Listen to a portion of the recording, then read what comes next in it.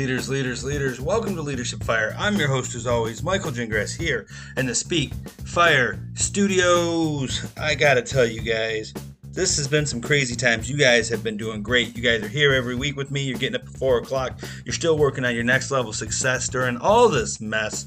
I like that. You know, here at Leadership Fire, we love repetition. You're still working on that next level success during all this mess.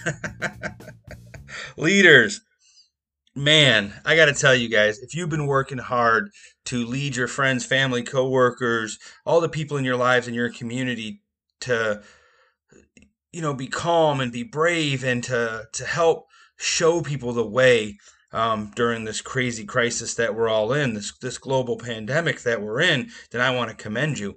And here's the thing that we want to talk about today. Here's the thing that's important today. Here's the thing that we're going to kind of just quickly go over today. Is that crisis doesn't make you. Crisis reveals you. I want to say that again, with Leadership Fire, we love repetition.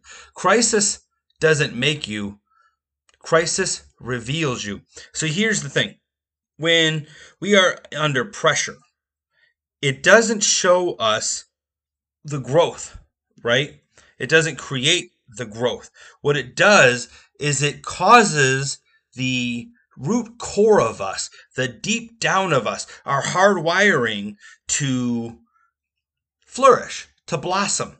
So it's a lot like if you've ever done a DISC test, right? You got your regular and then you have your under stress. Your under stress rating is what really shows who you are. So like me, when you talk about my assertiveness, right? My assertiveness isn't super high. I'm about a 50 on the D or the assertiveness scale. But when you pressure me, that spikes oftentimes. So my pressure situation will get a little more assertive than my relaxed situation. So don't look at these times as obviously we're all growing when we're pushing, right?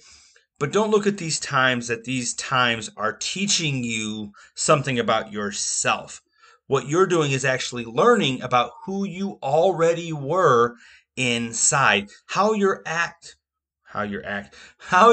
acting in moments of stress, how you behave in moments of stress, how you carry on through moments of stress is actually your truest self, right? When you're put under pressure, it's your truest self. You're going back to your hard wiring, to your training, to your programming. That's why, in the military, you have hours and hours and months and years of training, because when the pressure is on, they need you to fall back on your subconscious and just use your muscle memory to go through your actions, which is oftentimes why our police have a hard time, because they don't have that intense level of training. So when the pressure is on, they make bad decisions sometimes.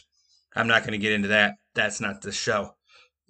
But we have to realize that when the pressure is on, when the crisis is on, when the stress is on, that is the truest, deepest part of us, right? How we respond in those moments is who we are. So what can we learn from this, right? Well, look at yourself in moments of stress. Look at yourself in moments of chaos.